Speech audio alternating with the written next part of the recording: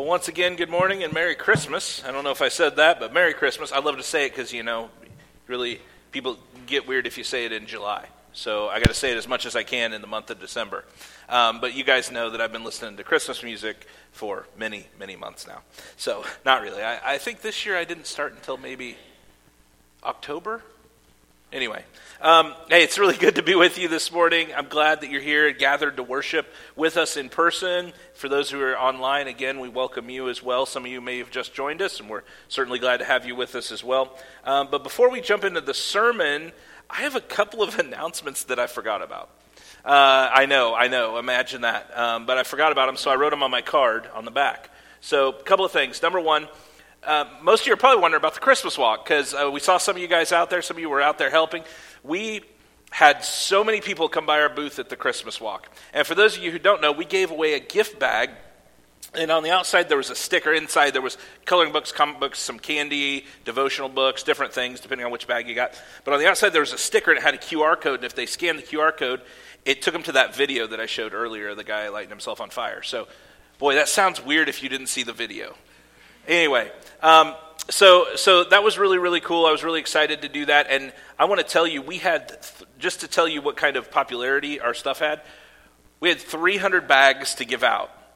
We had 300 bags, and they were gone in about an hour and 15 minutes. And we're sitting there, we're like, we got 3 hours left, and we got nothing else to give out. We got some candy, and that's it, And so, but we had a little photo booth, photo op thing set up in the back of a truck. Karen Cox was in charge of the whole thing. She did a great job. And that photo booth place was like, it was super popular. I was shocked how, I knew people like to take pictures and selfies and all that stuff, but people are putting their kids up there and their grandkids and everything. And I've got some pictures. I'm going to get them put into a video, and I'll show that probably next week and get that out. And I'll probably roll it out on Facebook this week too. We've got, thanks to Karen and Jerry Jones, they took pictures of their grandkids, and I was like, hey, send me those. So they're on there too. But I was like, because I realized I got towards the end, I was like, I didn't take very many pictures. So anyway, I've been collecting them from other people. So we'll show you what that looked like in case you couldn't make it. The other thing I just want to mention is just a reminder of some people to pray for.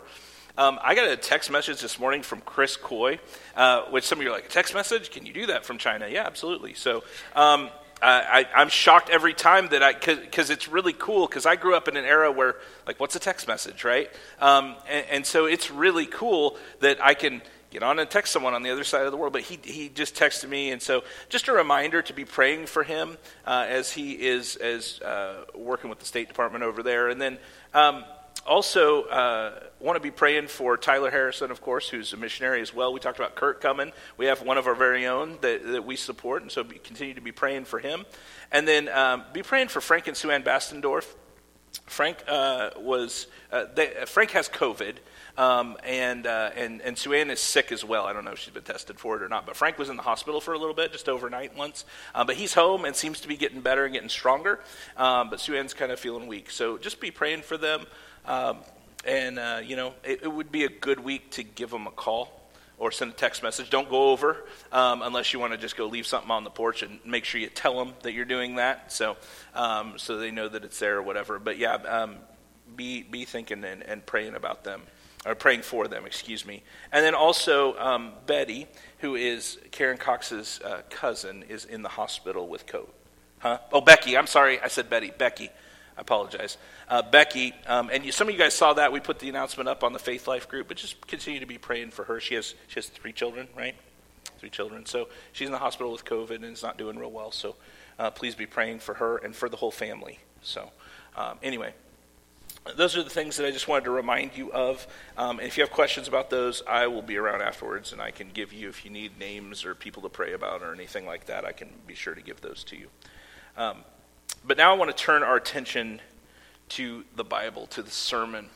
And we're going to be in Luke chapter 1 this morning, verses 67 through 80. Now, if you want to follow along with the sermon outline, We have an interactive sermon outline online. You can get to that by scanning the QR code right there on the screen with your phone, and it will take you to an interactive outline that is like fill in the blank. But don't worry if you miss one. There's a fill-in feature where that'll do it for you, and you can take notes and you can link to the scripture there, and you can export it as a PDF, and it'll email the PDF right to you. So anyway, really, really excited about that. Excited that you can follow along in that way.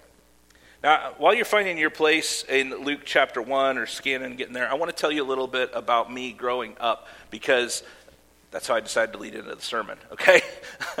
But I grew up in Iowa, but my mom is originally from northern Mississippi, and about a year ago, she and my stepdad moved back to southern Mississippi, to Hattiesburg. But my mom loved music, and she still loves music. She's still with us. She loved music. And grew up listening to, in Mississippi, northern Mississippi, listening to all these Motown artists. Okay, she listened to all of them. When I talk about my vinyl records, she's like, "Oh, do you have the Four Tops? Do you have Temptation?" I'm like, "No, Mom. I do have Elvis," and she loves Elvis. So she always makes sure to tell me she saw Jailhouse Rock in the theater 5 times, always like this, right? But anyway.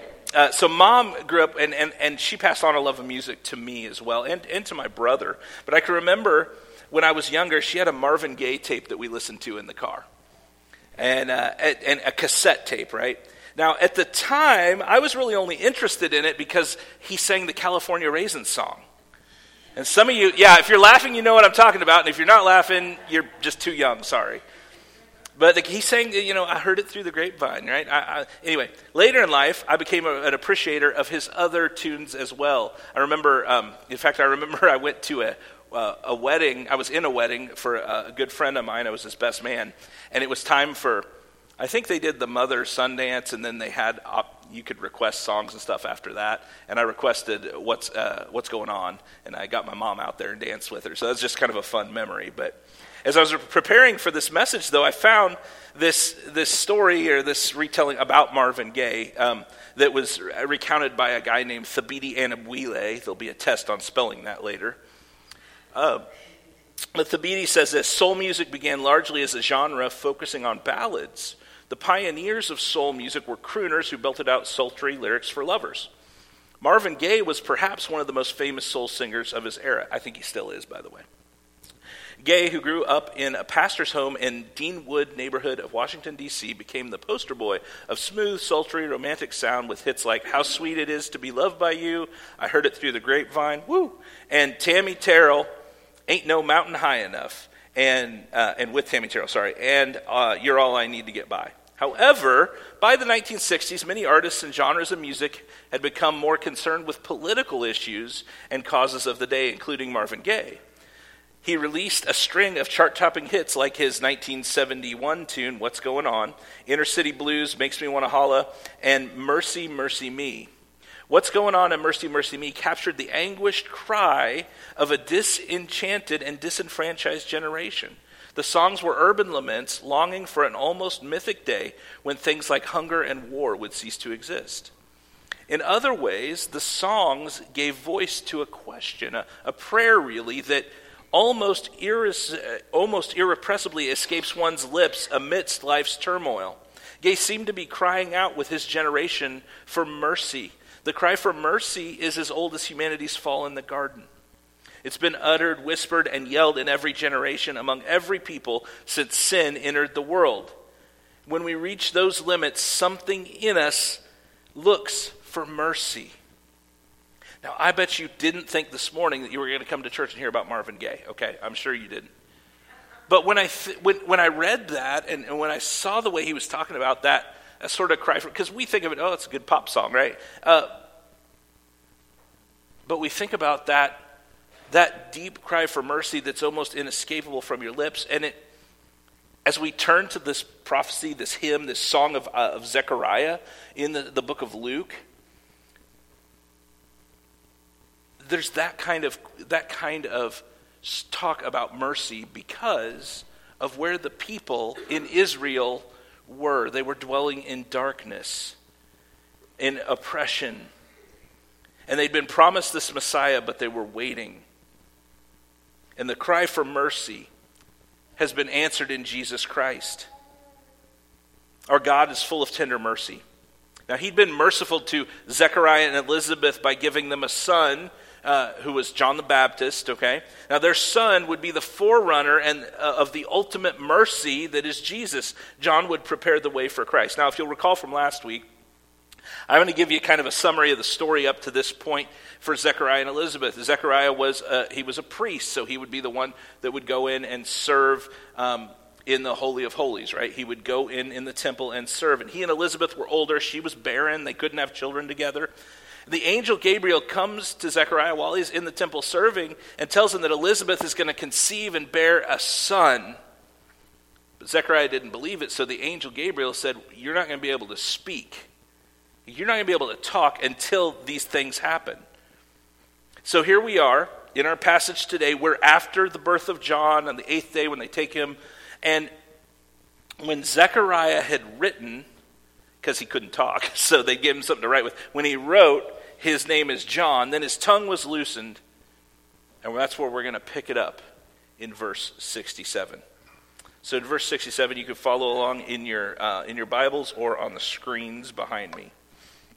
And his father Zechariah was filled with the Holy Spirit and prophesied, saying, Blessed be the Lord God of Israel, for he has visited and redeemed his people, and has raised up a horn of salvation for us in the house of his servant David, as he spoke by the mouth of his holy prophets from of old, that we should be saved from our enemies and from the hand of all who hate us, to show the mercy promised to our fathers, and to remember his holy covenant, the oath that he swore to our father Abraham to grant us, that we, being delivered from the hand of our enemies, might serve him without fear, in holiness and righteousness before him all our days.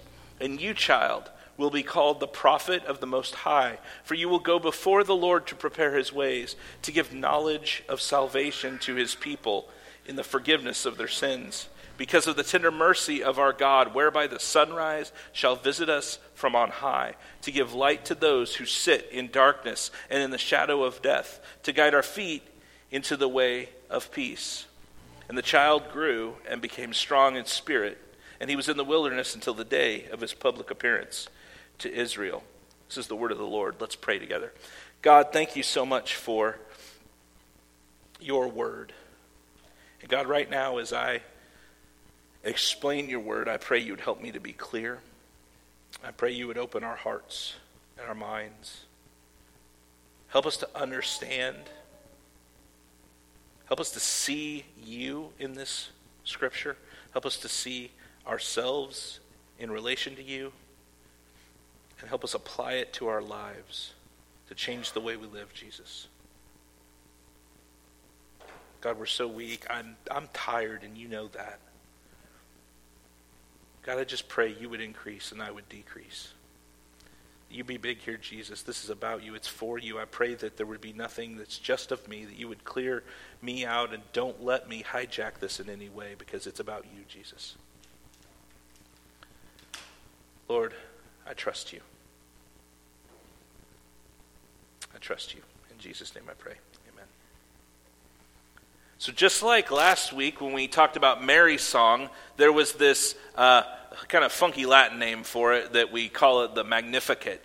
Well, just like that, this week, this hymn of Zechariah, this prophecy of Zechariah, is known as the Benedictus.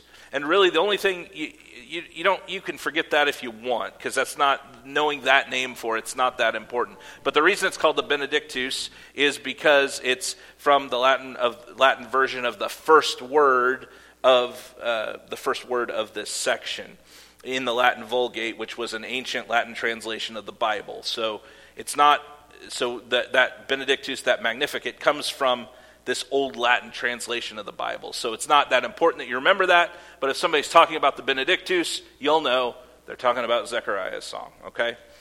So the first thing here that we see is Zechariah responds to what God has done, but he responds to what God has done with spirit-filled praise. And we see that in verse 67, that Zechariah was filled with the Holy Spirit.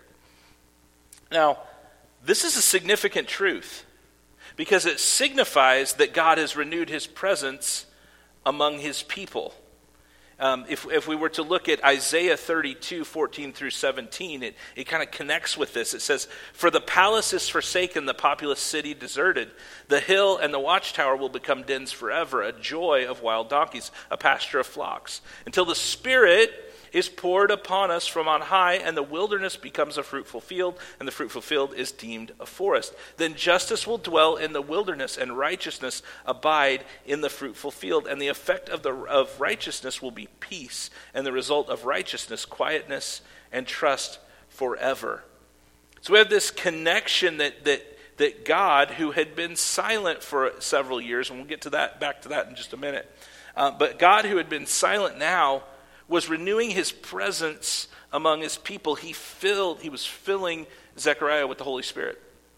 In the Old Testament, a lot of what we saw was the Holy Spirit working on people kind of more from moving among the people. We see that a lot.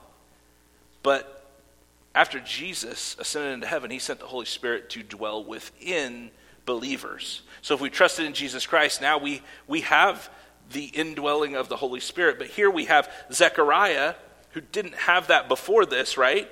Who gets filled with the Holy Spirit in order to give this praise, this prophecy, this hymn, really of worship and prophecy and praise. And this signified that things were changing. That things were changing. There was movement starting to happen. In Isaiah 44, 1 through 4, remember, Isaiah's writing this stuff hundreds of years before. He says, "But now hear, O Jacob, my servant, Israel, whom I have chosen. Thus says the Lord who made you, who formed you from the womb and will help you. Fear not, O Jacob, my servant, Jeshurun, whom I have chosen. For I will pour water on the thirsty land and streams on the dry ground. I will pour my spirit upon your offspring and my blessing on your descendants. They shall spring up among the grass like willows by flowing streams." So here we have, hundreds of years later, things being written, and here we see them beginning to be fulfilled. And it's just more confirmation that God will do exactly what God says he will do. You can trace it back to the beginning of time. God will do what he says he will do. In verse 68, when Zechariah says that God had visited and redeemed his people, this redemption includes both corporate and individual aspects to it. See, as God's people, Israel were delivered from their enemies and were delivered from their enemies, and as individuals, they would experience forgiveness for their sins that was granted only through God's plan of salvation. It's granted only through Jesus Christ, his death in our place for our sins on the cross. But then in verse 69, he uses a phrase, the horn of salvation. Now this phrase appears, if you look back in the tradition of David, King David, this phrase like horn of salvation, this idea of a horn, it appears throughout there. Now a horn, we need to understand this culturally, a horn there for them was a symbol of strength. So we're talking about the horn of salvation, the strength of salvation. That God is mighty and strong, and his salvation is strong and mighty. And we know that God's salvation can reach down to even you who think you may be the darkest, deepest sinner. And God has the power to save through Jesus Christ, to redeem that which has been lost. So we see that Zechariah is responding to this thing. Like God said, through the angel Gabriel comes and says, "You're going to have a baby." And he's like, "But we're really old."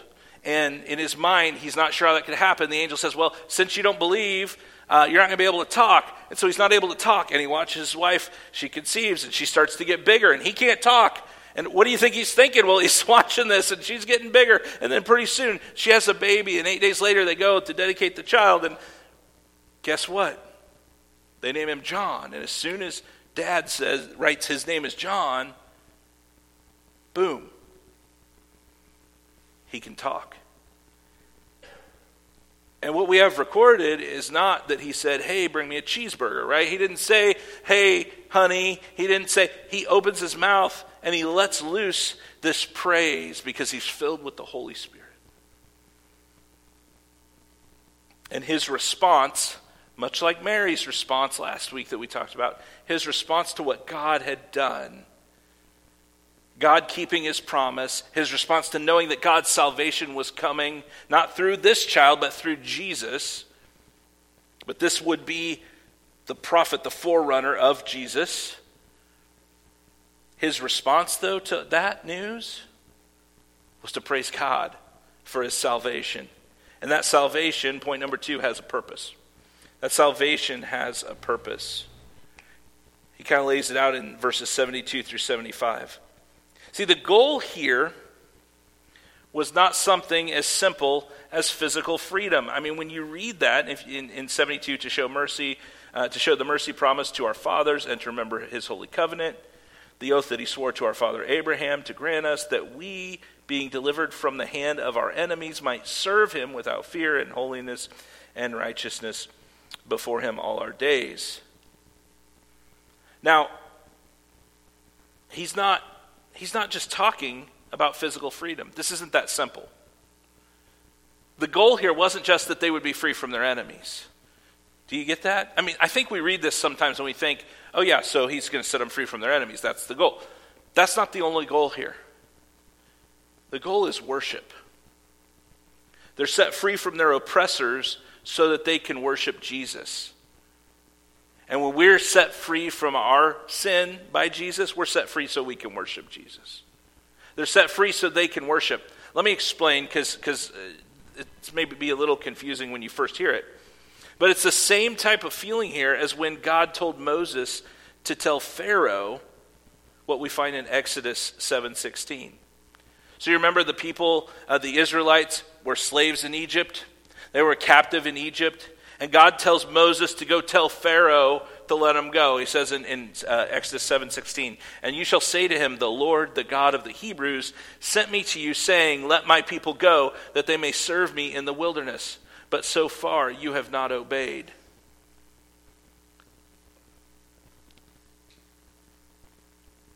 Pharaoh was to be told by Moses to let God's people go so they could go and worship him. Let us go out and worship God, serve God. Because that was the purpose of their freedom. Their purpose wasn't just so they could go run and frolic in green fields, okay? Is so they'd be free to worship their God and serve their God. Physical freedom is a good goal. Look, physical freedom is a good goal. It's a great goal. But this goes beyond it to something even better. When the people were set free, they would be free to worship anywhere they wanted, in any way they wanted, which would be in the ways that God had commanded himself to be worshiped. God will keep his covenant promise to Abraham. We see that. He calls it back. Zechariah even calls it back to the covenant, to remember his holy covenant, he says. If you'll remember, God made a promise to Abraham. He made a promise, and if you don't know that, you can read about that in the Old Testament. If you want to know more about that, I can give you the reference later. But in the Old Testament, God told Abraham he'd make him into this great nation, that his descendants would be, what? A whole bunch, more than the stars. Right? And he made this promise. And that Abraham's side was Abraham would serve the Lord. God always keeps his side of the promise. God will always keep his side of the promise. And there were things, there's things in a covenant where if you break this covenant, this is what happens, all of that. But God is keeping his promise to Abraham. And Zechariah is calling it back like, hey, we've been sitting here, we haven't been hearing anything for a while. God, and this is Holy Spirit empowered worship, God will keep his promise to the covenant. There's multiple parts of this salvation. So let's look back at our passage and see what we can see. Firstly, verses 76 through 77, we have Zechariah. He kind of changes a little bit what he's talking about. So he goes from talking about Jesus and the redemption, salvation of God's merciful, strong salvation. He kind of goes and changes to start talking about his son, right? To talk about John the Baptist, right? That's Zechariah and Elizabeth's son. His words turn towards this new baby, his new son, that John is going to be unique among the prophets. He would soften the ground for the Messiah to come. He'll make ready the way. He'll be making ready the way for Jesus, but all the while pointing away from himself and towards God's true salvation, Jesus Christ. See, Jesus is John's superior in every way because he's the Son of the Most High, as in verse 32 of this chapter. But John, though, is called a prophet of the Most High. John would be the one to plow the road, to soften the ground, to prepare the way for Jesus. That he would help soften those hardened hearts of the people through his ministry and his preaching and prepare them to hear the true gospel of Jesus. His role, John's role, is also alluded to in Isaiah chapter 40, verse 3. A voice cries, "In the wilderness, prepare the way of the Lord. Make straight in the desert a highway for our God." And where was it that John went and lived as he grew up in our passage? Oh, in the wilderness. Oh, in the wilderness. Zechariah's hymn of prophecy here speaks of John's life, always in relation to Jesus' life and mission. So this guy who's singing this thankful, worshipful prophecy about his son, when he talks about his son, it's always in relationship to Jesus' life and Jesus' mission. Friends, we must define our lives this way. Greatness does not come from serving ourselves and looking to get ourselves ahead. True greatness comes from humbly serving God. Just as John didn't try to replace the actual bringer of salvation, so too we should be pointing to Jesus and not trying to wrestle him for his place. But that's what we do oftentimes. Instead of pointing towards Jesus, saying, "Don't look at me, look at him." He's the one that should be worshiped. He's the one that should be glorified. He's the one because of what he did for us on the cross. And because he is a good God and he is holy and just and loving and merciful, we should worship him. But a lot of times we try and take that spotlight. We want to just put maybe a little bit of that over on ourselves. Sometimes we want to drag the whole thing over and put it on ourselves. And this should not be so. John didn't. He pointed continually to Jesus because he was the unique forerunner of Christ. So this salvation is strong. John preached about it. He pointed to it only in Jesus. And what we find is that there's peace in salvation. There's peace in this salvation. In verses 77 through 79. I just want to read those. To give knowledge of salvation to his people in the forgiveness of their sins because of the tender mercy of our God, whereby the sunrise shall visit us from on high, to give light to those who sit in darkness and in the shadow of death, to give our feet into the way of peace. Peace is an important concept in John's gospel account. Again, just like redemption and salvation, there's a danger of us thinking of peace or not understanding it in the right way. We should not understand this peace to be mere social or political terms. He's not talking about just no war, right? What's that? Over Thanksgiving, we had one of the soccer players on Javen's team at college that was with us, and he's from Germany. And we were talking about Christmas, and they were talking about their Christmas lists and stuff and how they did it. And he said, always what, I'm not going to try to do the German accent, but he said, just imagine Arnold Schwarzenegger saying it. And I know he's Austrian, but they sounded a lot alike. So anyway, he said, And he said, always world peace or some nice thing. Like they always had to throw in a nice thing that they were asking for in addition to, a Nintendo. Okay? It was always like, oh, and world peace or no more hungry children or, something like that they just kind of tacked in. We're not talking about just that kind of peace, not a mere social or political peace. This points to what one author calls as a cosmic restoration that God's final saving act will bring about. So this points to this cosmic restoration that Jesus' final act of salvation, when he gives his life on the cross for the sins of the world, will bring that about. That's peace. Not peace just with one another, not just peace between nations, but peace between you and God. Because outside of Christ, we're God's enemy. We're at war with him because we've sinned against him.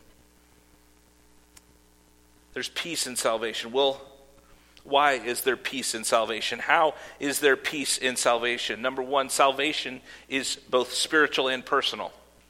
It's spiritual and it's personal. Humans are all in sin. We have a sin nature.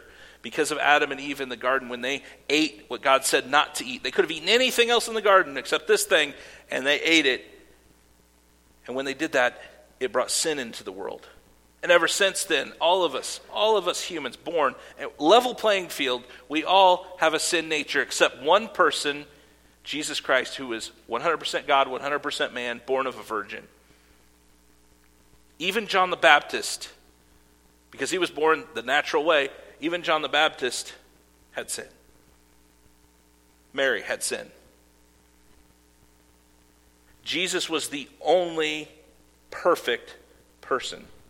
Whenever someone in our family, makes a mistake or does something wrong, we're like, oh, I'm sorry. And my stepdad, a lot of times, will say, well, there was only one perfect guy in the world, and they hung him on a cross. Sin is any action or thought. We talked about this Wednesday night. Sin is any action or thought that goes against God's perfect will or law. So it's not just actions that we do, but it's also in our thoughts. So the question is, why is sin a problem that needs to be dealt with? Well, sin is a problem that needs to be dealt with because it's against God. It's against God that we have sinned. And sin, according to Scripture, must face judgment, must face the wrath of God. So here we've got a big problem. We've got all of us have sin, and we're separated from God because of that sin, because sin cannot be around a holy and perfect God. And so there's this chasm between us and God called our sin. And sin must be judged. It must be paid for. Wrath must be poured out on sin. God will judge sin. And we find in Hebrews that sin can only be removed by the shedding of blood. So something has to die to pay for the sin. Something has to experience that wrath of God poured out upon it. So salvation is personal and spiritual. But number two, salvation brings peace because God is merciful. Salvation is because God is merciful. It's God's mercy on his followers. Mercy is the only reason that anyone's sin can be forgiven. You can't earn forgiveness for your sins, and unless you're shown mercy, you will experience that wrath of God that I talked about. But forgiveness comes only through mercy, and here's the thing, here's the great news, it's free. It's unmerited. You can't earn it, you don't deserve it, you can't demand it, and neither can I. So we must go to God and beg for his mercy, for his forgiveness for our sins. And he grants it because of Jesus. But we have a good God who gives us this promise. 1 John 1:9. If we confess our sins, he is faithful and just to forgive us our sins and to cleanse us from all unrighteousness. Faithful and just. He's faithful because he says he'll forgive our sins if we confess them. Just. Well, how is it just if he pardons a sinner? I mean, that sin has to have wrath. That's where Jesus comes in. See, Jesus, when he was on the cross dying, for all those who believe in him, who've believed in him, who will believe in him, their sin He took it upon himself. Literally became sin in our place. Experienced the wrath of God poured out upon him that you and I deserved. He stepped in as a substitute and did it in our place. He lived a perfect life that we could never live, and he died that death, that perfect sacrificial death for once and for all sin, that we could never die ourselves. We could never pay that price, but he did it so that we don't have to experience the wrath of God. And it was just because sin, our sin, was transferred to him and was punished justly, rightfully, the way it should have been, because sin has to be paid for. Jesus didn't deserve it, but he willingly took that on, became that sacrifice for us. And then, because that verse says, cleanse us from all unrighteousness. So what happens is, when we place our trust in Jesus Christ, our sin was transferred onto him on the cross, and he gives us, in exchange for our sin, he gives us not wrath, not punishment, but his righteousness.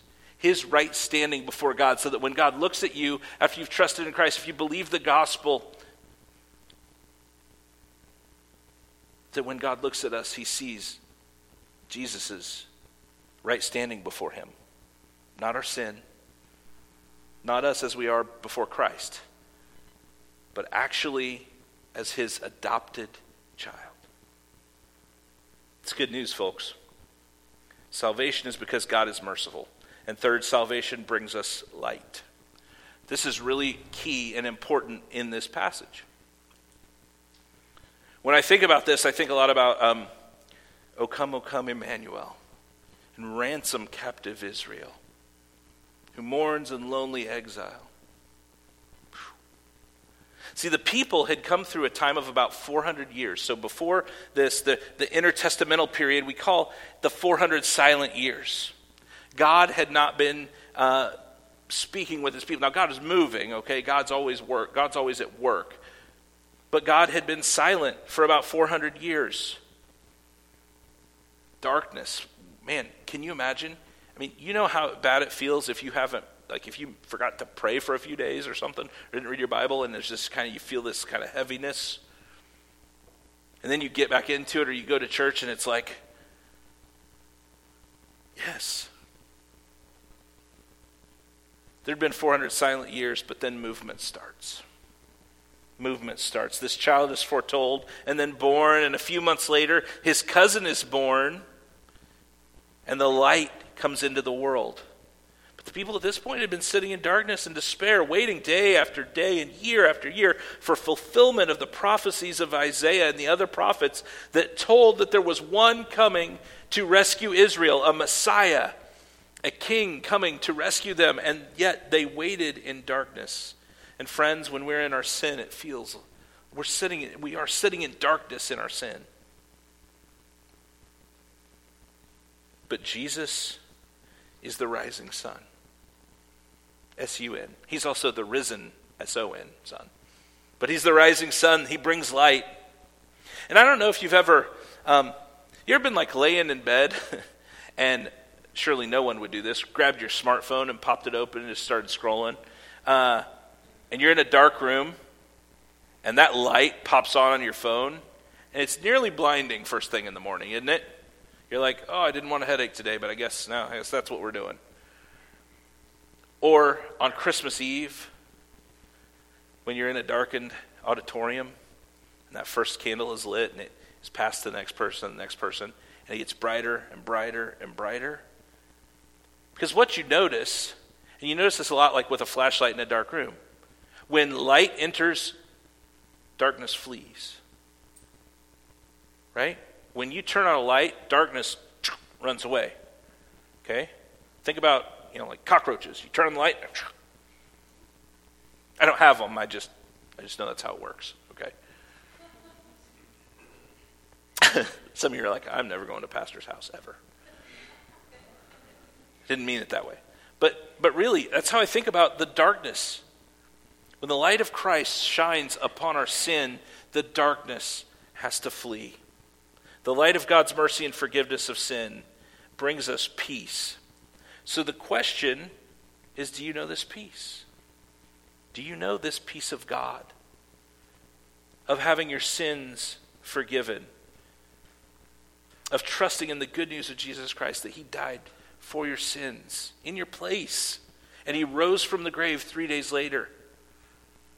Has this great light risen in your soul?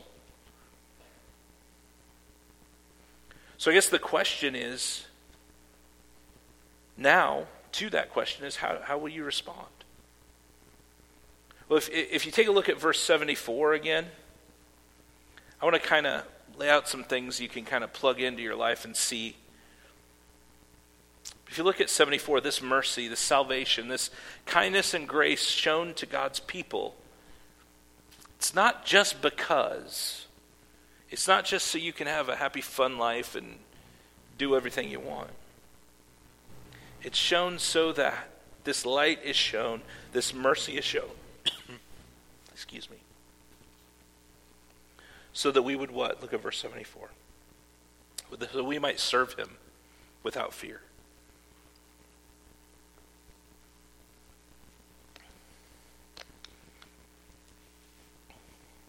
My voice was running on fumes. I'm sure glad water's cheaper than gas. So that we would serve him without fear. That we would not fear anyone, and that we would not allow fear to keep us from serving and worshiping the God who had mercy on us.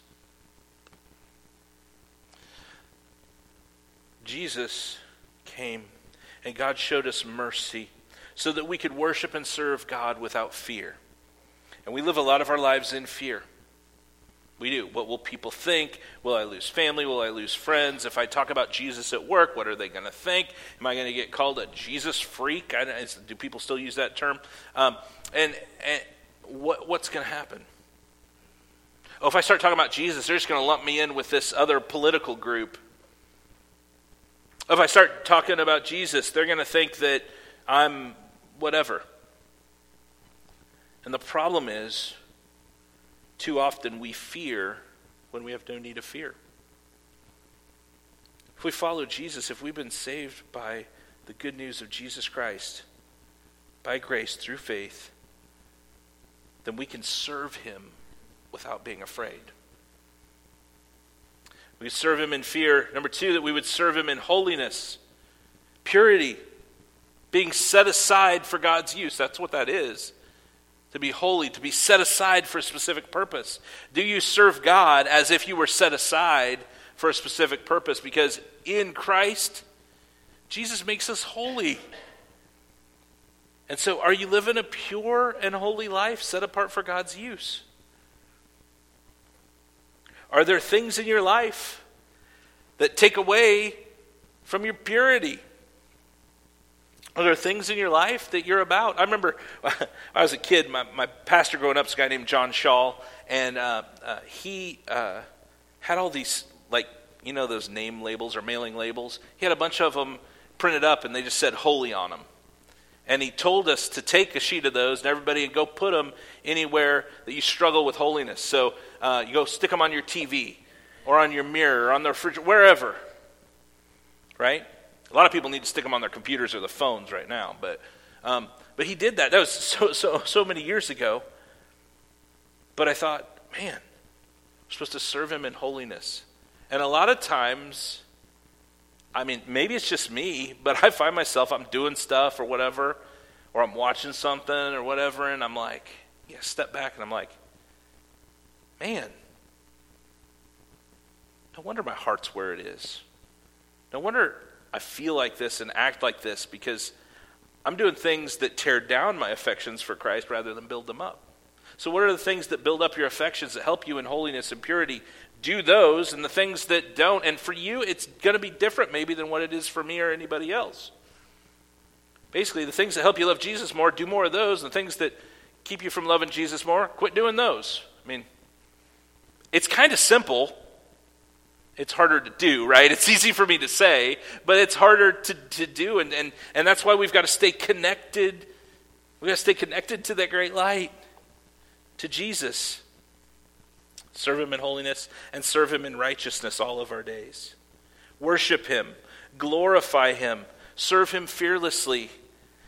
If you have been bought by the blood of Christ, your standing with God is secure. You can't make him love you more, and you're not going to make him love you less. So stop worrying about that. And just serve him out of that right standing with God. Serve him from a place of righteousness. You don't need me to give you another assignment and more to do. You're already worried about too much at home. Right? You don't need me to give you, here's 85 checklist things that if you do this, you'll be a better Christian. No. You need to serve him from a place of righteousness. You serve him in purity. And you need to just trust that when you sin, that he took care of that. He's not going to kick you out of the line for heaven because he already paid for it. If you trusted in that, it's covered. Now, that doesn't give us license to freely sin. We shouldn't do that. That'd be taking the gospel for granted. We don't want to do that. But we need to get on serving without fear and loving Jesus and worshiping Jesus and structuring our lives around the gospel without fear because we know that we've been already taken care of. Worship him and glorify him. Serve him fearlessly. Be pure and holy as God is holy. Serve him because in Christ, through his death on the cross as a substitute for you, you were given Jesus' righteousness. Serve him in right standing before God. Serve him because he rose from the grave 3 days later. He was all the way dead and then was all the way alive by the power of God 3 days later. And that proved to us that God accepted his sacrifice. So if you even doubt, you're like, man, I don't know, was my sin? I'm a pretty bad sinner. I don't know if it was covered. He rose from the grave, which proved that God accepted that sacrifice on your behalf. You cannot serve him fearlessly and serve him in purity and right standing. You're not going to do that and stay the same. He's going to change you. The word of God in the gospel changes us. It brings light where there is darkness and peace where there is worry and anxiety. So the question is, will you trust him today? I'm going to ask you all to stand up with me. I'm going to lead us in a word of prayer, and then we're going to sing one final song together and celebrate the Christmas season. We're actually going to sing Joy to the World, and unless that's changed, we're going to sing Joy to the World. And let me tell you something about this song. This song, actually, we sing it all the time at Christmas. It's been a Christmas song for years. It's not really about Christmas. It's actually about the second coming of Jesus. That's how it was written. It's about not the first Advent, Christmas. It's about the second Advent. When Jesus returns someday, sooner than it was yesterday, when he returns for his church, his followers, and we go spend eternity with him. And so, let's just rejoice in that. This salvation that Zechariah sang about, prophesied about, is truly joy to the world. Let me pray for us. God, thank you so much for this day. Thank you for this group of people that you've gathered together to worship you in your name. God, I pray that we would be people who magnify and glorify your name. God, I pray you would help us to trust you in all things. God, don't let us stay the same. Let us serve you faithfully. Let us serve you fearlessly and serve out of our right standing with you. God, if there's anybody here who's never trusted in you, maybe they've never heard the gospel, maybe they don't understand it yet, God, I pray you'd give them the boldness to step out and ask someone. But help our hearts believe, to repent of our sin, turn away from our sin, and turn towards you, Jesus. It's in your holy and blessed name I pray. Amen.